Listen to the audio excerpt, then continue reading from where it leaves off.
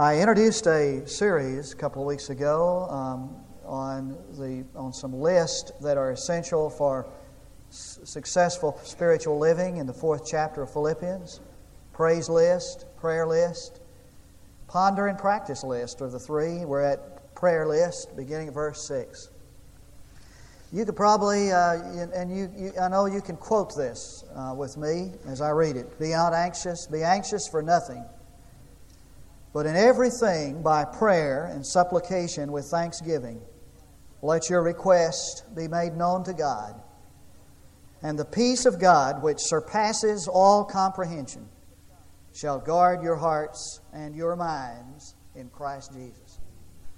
The Bible has much to say about worry, anxiety, anxious moments, and fretful experiences. Being a Christian does not exempt us from these things. Knowing God does not immunize us from anxious moments and the things that cause us to worry.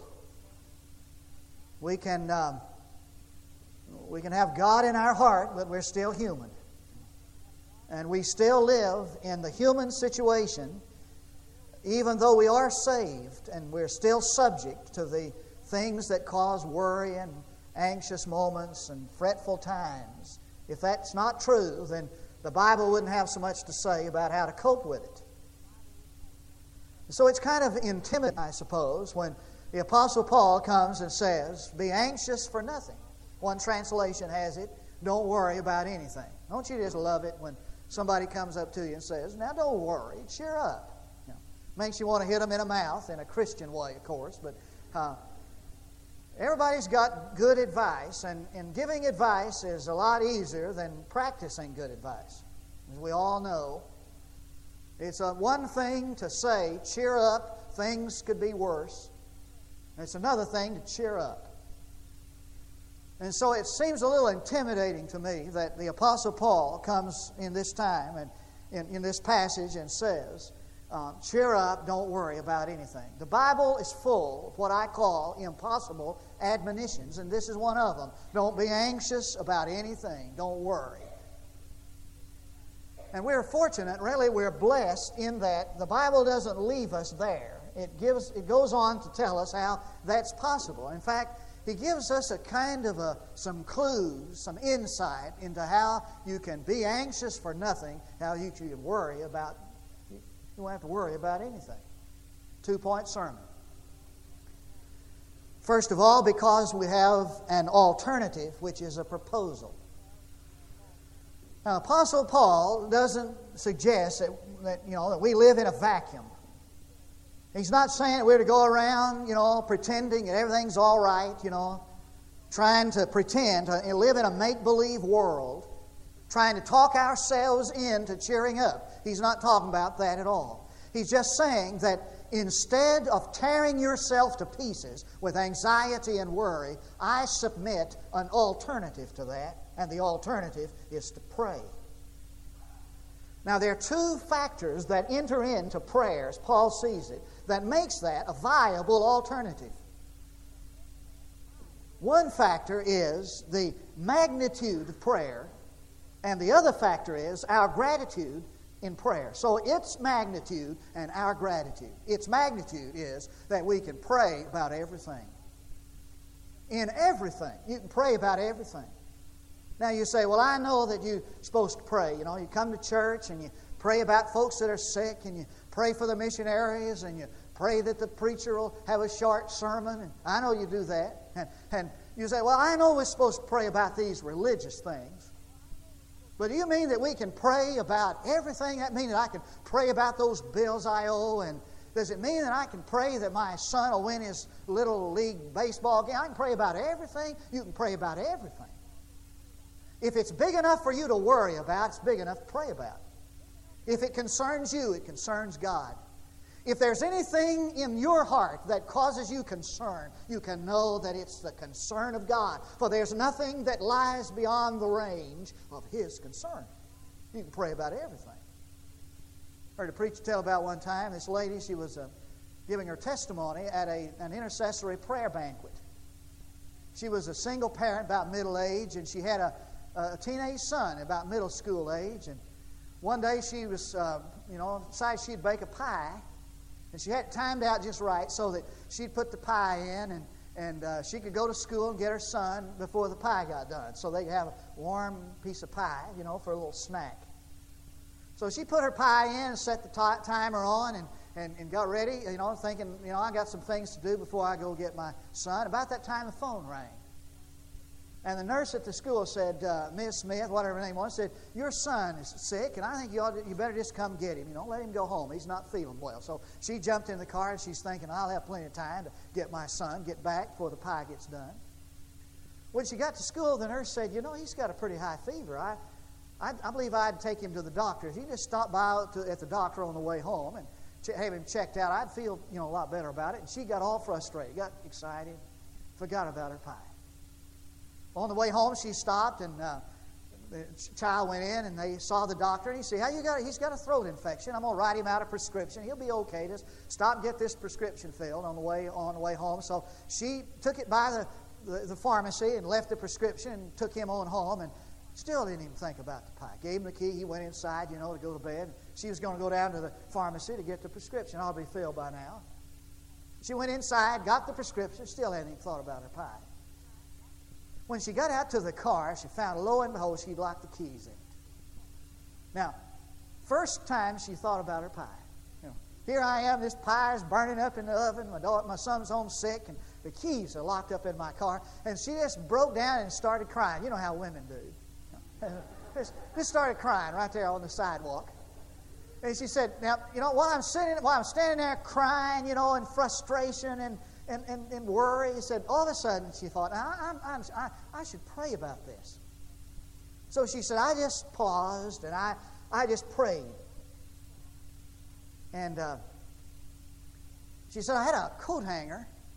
I thought about getting a wire coat hanger and said, I tried to get, but I didn't know how to use it. And said, I'm standing there, frustrated and crying, and these wire coat hangers get me nowhere. I'm just praying God will help me.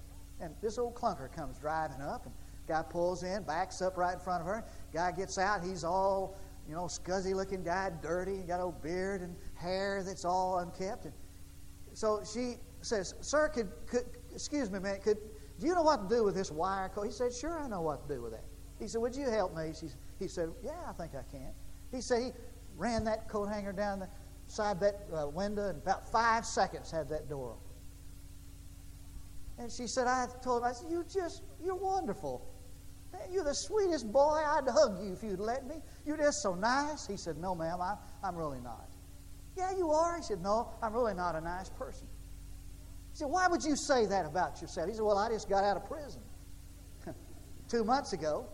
He said, you've been to prison? Why were you in prison? You guessed it, didn't you? She said, I'm a car thief. And she said, right there on the sidewalk, he said, I just prayed, Lord, thank you for sending me a professional. This thing is. Yeah. And I pray about everything. You bet you can. Now, the magnitude of this prayer that Paul is talking about is found in the words he uses. As a matter of fact, Paul gets so excited about this, he can't even find the right word. So he uses 3. He said your prayer, your supplication, your request. I mean, oftentimes the Apostle Paul gets so filled with his subject. Read the book of Ephesians sometime. And if you could read that in the Greek New Testament, I mean, he didn't even pause. There were no commas. There are no periods. The Apostle Paul just gets so excited about his subject, he just piles word on top of word. And so he gets so excited when he thinks about the magnitude of prayer, that you can bring everything to God, and nothing lies beyond his concern. That he uses all the words he can think of.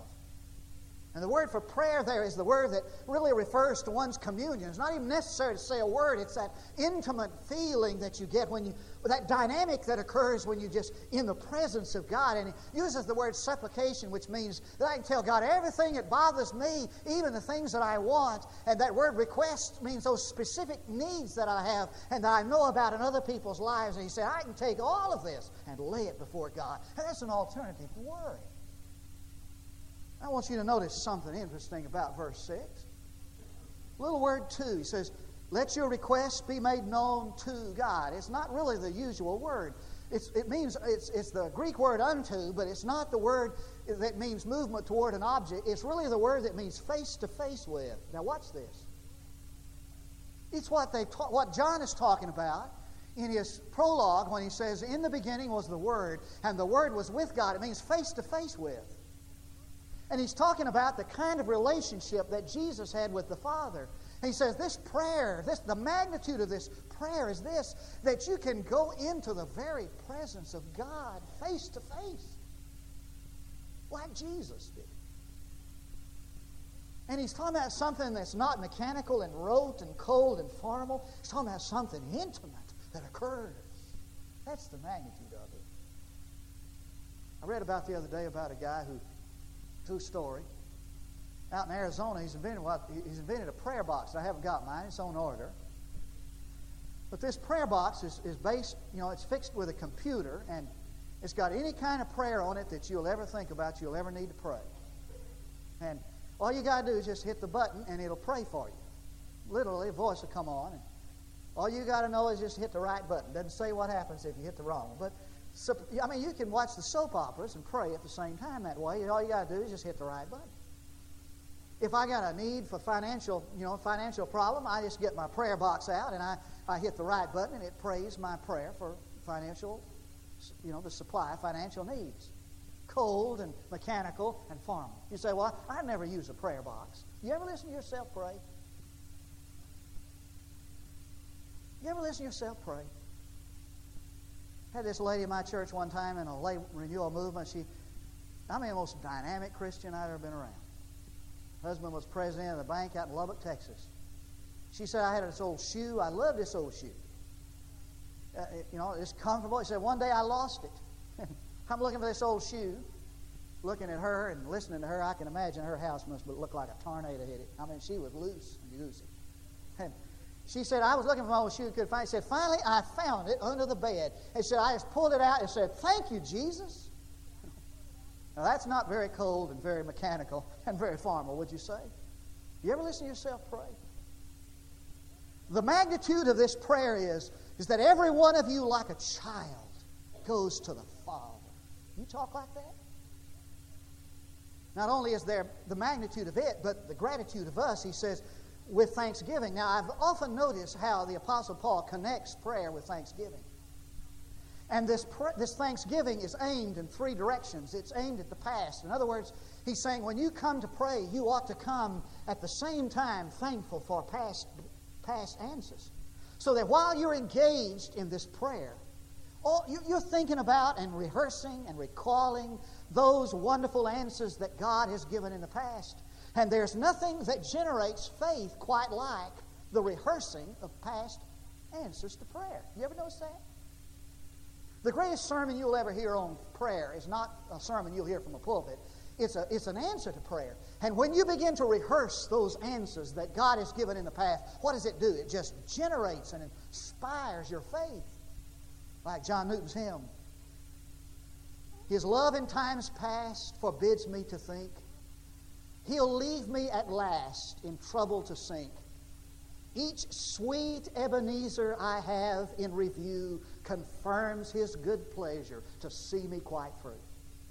And when Israel saw the enemy at the gate, what did they do? They just called in the choir. Strangely enough. One of the most important divisions in Israel's army was the choir. They won one battle just with the choir singing. And whenever they'd see the enemy at the gate, they'd just call in the choir, and the choir would start rehearsing in song and praise all that God had done to Israel's past, all that God had blessed, how God had blessed them in the past. And it did two things. It brought fear to the enemy and faith to the believer. It'll do it every time. This thanksgiving is directed to the past. It's directed to the future. It's like praying, it's thanking God in advance. It's telling God, Lord, I just thank you for what you're going to do. And Jesus said that if you pray believing that you have received it, you'll have it. Now, Tidwell translation of that is this, that Jesus was saying that if you believe you've already got it, you'll get it. And what that means is that you can thank God for that which is going to happen in the future because you're so confident it's going to happen, as though you already have it. And it's thanksgiving that's directed at the present.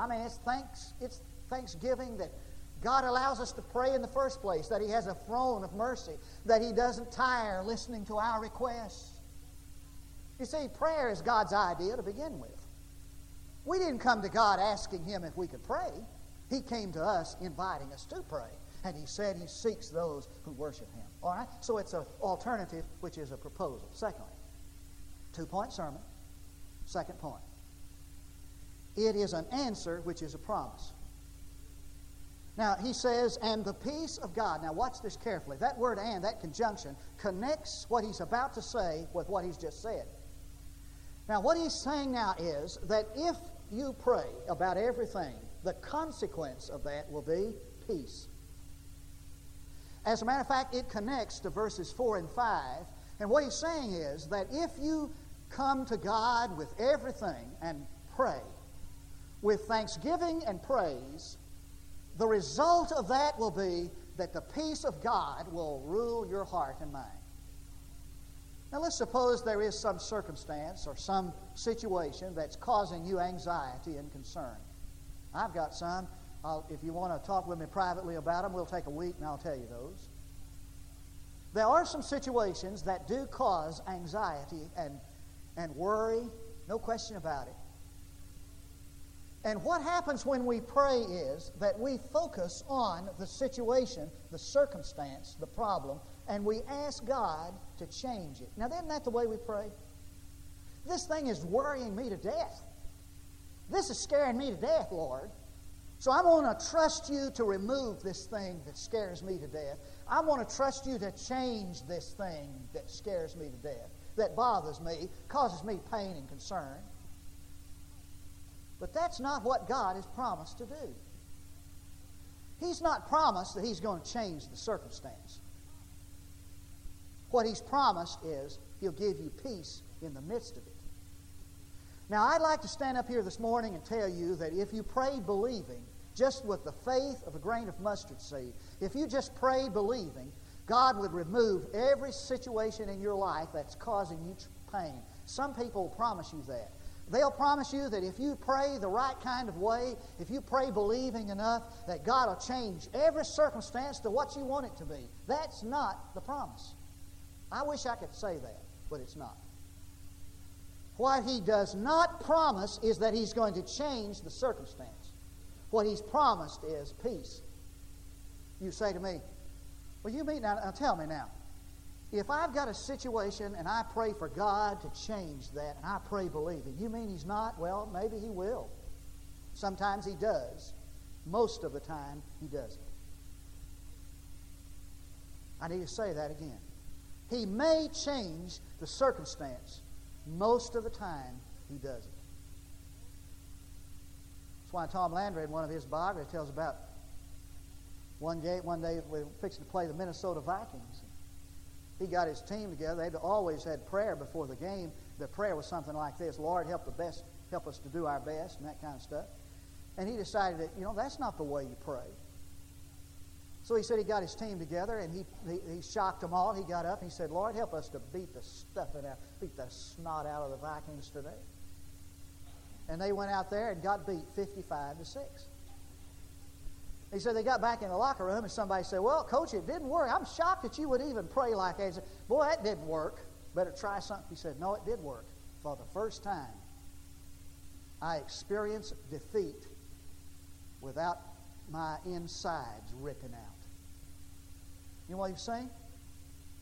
He's saying that when he prayed about everything, what he got was not a changed situation, but peace about it. Now, I've discovered, as I've lived my life, that God has changed very little of what I prayed for Him to change. I'm praying about some things right now that I wish God would change. I have seen very little change in those situations. But in every situation, I have found the peace of God. And which is the greater miracle, I ask you?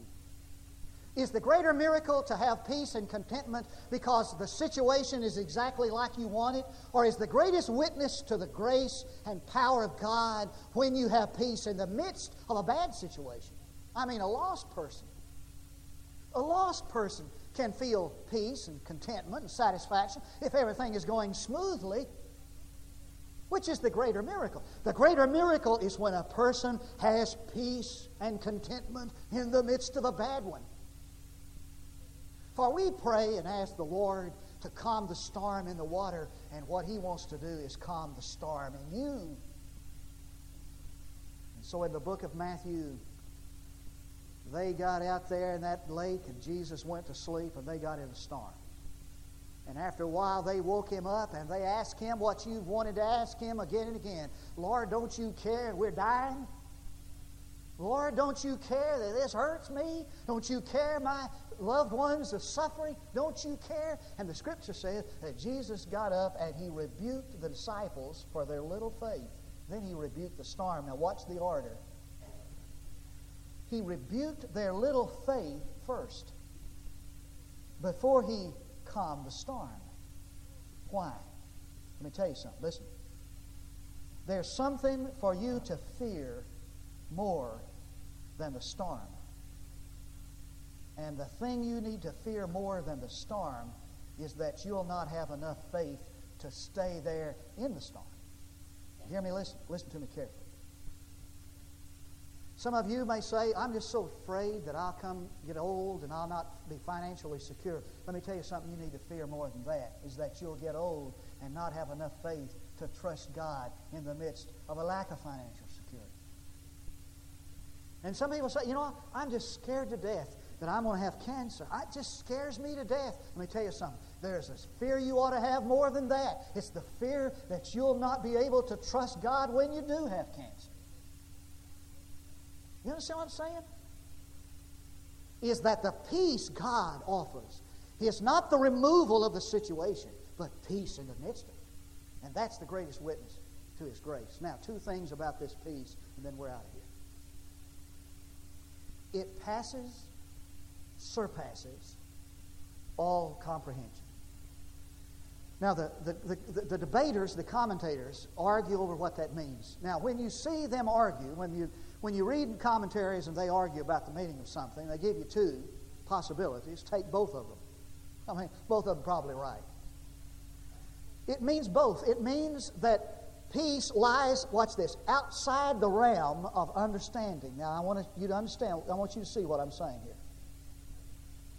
There's sometimes that we think that if we just understood, we'd have peace about it. If we just had answers, we'd have peace. So people say to me, if I just knew why this happened, I think I could accept it better. I think that if I just had some answers as to the questions that have plagued me, I could be at peace. Not necessarily. Because you can't necessarily be assured that if you have all the answers, that's going to bring peace. Not always is that true. So Wiersbe has written a book called Why Us? And in this book, he makes this profound statement. He says, we live by promises, not by explanations. Now listen to what he says, quote, nobody can fully understand all the questions. But even if he could, the answers are not guaranteed to make life easier, suffering more bearable. God is not standing at the end of a syllogism, nor is peace of mind found at the conclusion of an argument. In every area of life, there must always be an element of faith. Marriage, business, science, and ordinary everyday experiences. Faith is one of the forces by which men live, wrote Henry James, and the total absence of it means collapse. What he's saying is this, you can have all the answers in the world, and that won't guarantee you'll have peace. I mean, sometimes the more you know, the less peace you have. My wife says, Gerald, do you know how much money we have in the bank? I say, no, and don't tell me. No. Do you know how much our bills are this month? No, and don't let me know. But she tells me anyway. Now, do you think that the more I understand about how much money I have in the bank and how many bills we owe, do you think that gives me more peace? Wrong. Now, what I'm saying is this, is that you can have all the answers in the world. And that doesn't guarantee peace, because peace does not come with understanding. Secondly, the second thing it may mean is this. I think it does mean this. Is that the peace of God lies beyond your ability to explain. Now watch. I've had people say to me, I just didn't know I could do it. I came to this situation, I thought I would panic. I thought I would crater. I didn't. I don't understand it. I'm surprised. It surprises me that you know what I'm saying? I used to listen as a kid to people talk about missionaries who, when told if they didn't renounce their faith, they would be martyred. And I'd be thinking to myself, I could never do that. I could never, ever be that kind of a Christian, committed Christian, to the point that if they came to me and said, okay, if you don't denounce your faith, I'm going to take your loved one. I'm going to kill it. Kill her, kill him. And these people would talk, but you never know.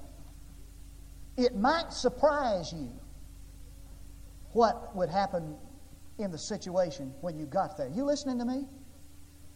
I'm looking into the faces of people here this morning who, if 20 years ago somebody had told you you'll have to face what you have just faced, you would have said, I won't be able to make it. But you did. Because the peace of God lies beyond our comprehension. It just surprises us. Hallelujah. And there's one last thing to say. Not only does it surpass all understanding, it keeps your hearts and your minds.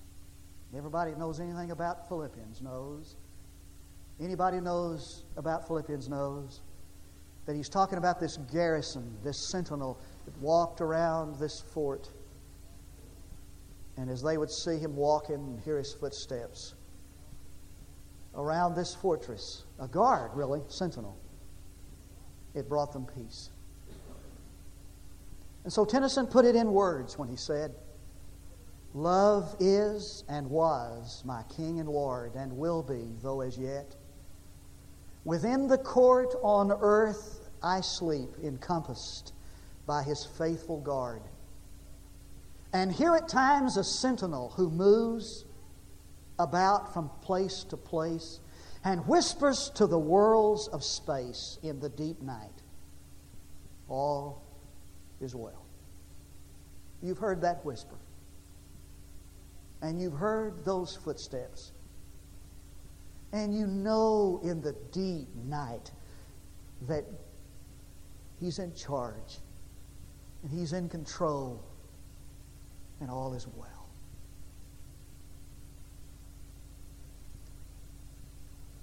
And that's an alternative to worry.